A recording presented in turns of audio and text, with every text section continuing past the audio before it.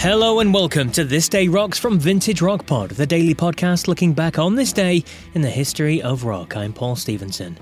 Today is June the 26th and we wish a happy birthday to Rock and Roll Hall of Famer, punk icon with The Clash, guitarist Mick Jones. Mick is 67 years old today.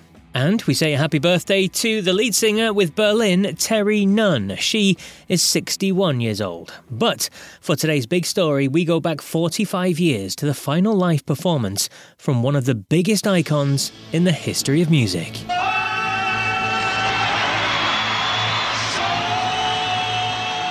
Yes, on this day in 1977, the King, Elvis Presley, made his last ever live stage appearance at the Market Square Arena in Indianapolis. Before the show, Elvis was presented with a plaque commemorating the 2 billionth record to come out of RCA's pressing plant. The final two songs he performed on this fateful night were Hurt and Bridge Over Troubled Water. Sadly, less than 2 months later, Elvis was dead. Now with me to talk about the King is a big fan and host of the Tramps Like Us podcast, Lee McCormack. And we started by talking about the fact that Elvis was as iconic and dynamic a performer as there ever has been. Oh man, there's just something about Elvis Presley, right? Besides the looks, the style, the clothes, the haircut, the delivery, the way he held a guitar, the way he moved. It was the absolutely incredible voice he had, right? He could deliver a song better than anyone. That's what it is, right? You sing a song and you make the listener believe you. Boy, Elvis could sing a song. Whether it be a tender ballad or a rocker, right? He did it better than anyone ever did or will do. It's actually difficult to put into words, right? There's just something really different and special with Elvis Presley.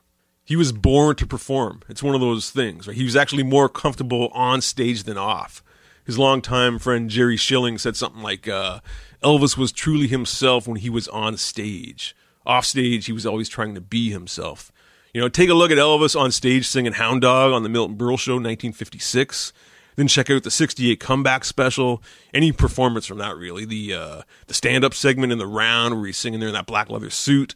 The sit-down jam where he's got all the guys and they're playing those old Sun songs. Or the closing number, If I Can Dream. Right, then take a look at Polk Salad Annie from Vegas, 1970. Right, then check out American Trilogy from Aloha from Hawaii, 1973. Right, you'll see the King in different stages of his career, different bands, different song genres, but all killer. Right, unbelievable delivery of a song in his voice, in the way he moved on stage. He's captivating. What a voice. And sadly, though, by this stage, he wasn't the Elvis that had wowed fans decades earlier, though, was he? His lifestyle and various other factors had really taken its toll, hadn't it? There are a lot of what-ifs with Elvis, right? A fascinating life and career. I'm still reading books about him, right? The mismanagement of the career by Tom Parker definitely hurt him creatively and artistically, while at the same time that he was very successful with Tom Parker, right? They made a lot of money together. How do you argue the value of creativity versus, dollars in the bank, right? The publishing deals in place with the songs Elvis recorded ensured that, they would be financially successful, yet limited the quality of material that he would receive to record, right? Songwriters were hesitant giving songs to Elvis because they had to forfeit the publishing on it. Apparently, Elvis did not tour outside of America due to Tom Parker's status as an illegal immigrant. Who knows what would have happened had Elvis been able to tour the world and expand creatively? What if he had the freedom to collaborate with other artists and songwriters?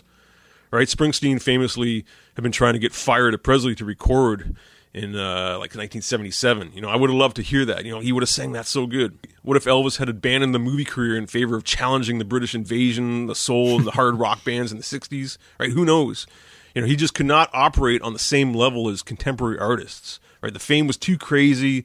The money machine was too big, and he was the first to ever do this, right? He's in uncharted territory, right? He's paving the way for everybody. I can't imagine what it must have felt like to be Elvis Presley then. During the 60s and especially later in the 70s, he became isolated in his own world, right? First making films, later making records, touring the States and relaxing with friends and family at Graceland in Memphis and his house in California. But he's Elvis Presley. In the 70s, there was always great music and great performances throughout it all. I encourage you to check out his version of Unchained Melody from one of his final performances in June 77. He would perform this song alone, accompanying himself on the piano. He's out of shape. He's physically not what he once was. But the voice remains, strong. It's incredible. It's chilling. It's a chilling clip, right? And knowing that he would pass away at age 42, shortly after this, makes these performances, that much more poignant. I've watched these clips, hundreds of times, and I always roll a tear, right? It's sad but beautiful. But the voice remains, right? That amazing voice. And I wish he would have been able to take a break from it all. Fire Colonel Tom, take 10 years off, disappear, get your mind and body healthy, and then come back ready to rock and roll. Give us the 88 comeback special or something.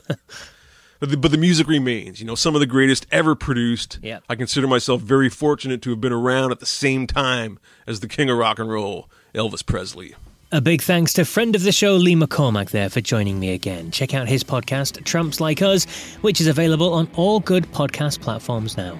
Well, that's it for June the 26th then. I'll be back tomorrow with episode 68 of Vintage Rock Pod with another big name guest for you. So, until then, take care.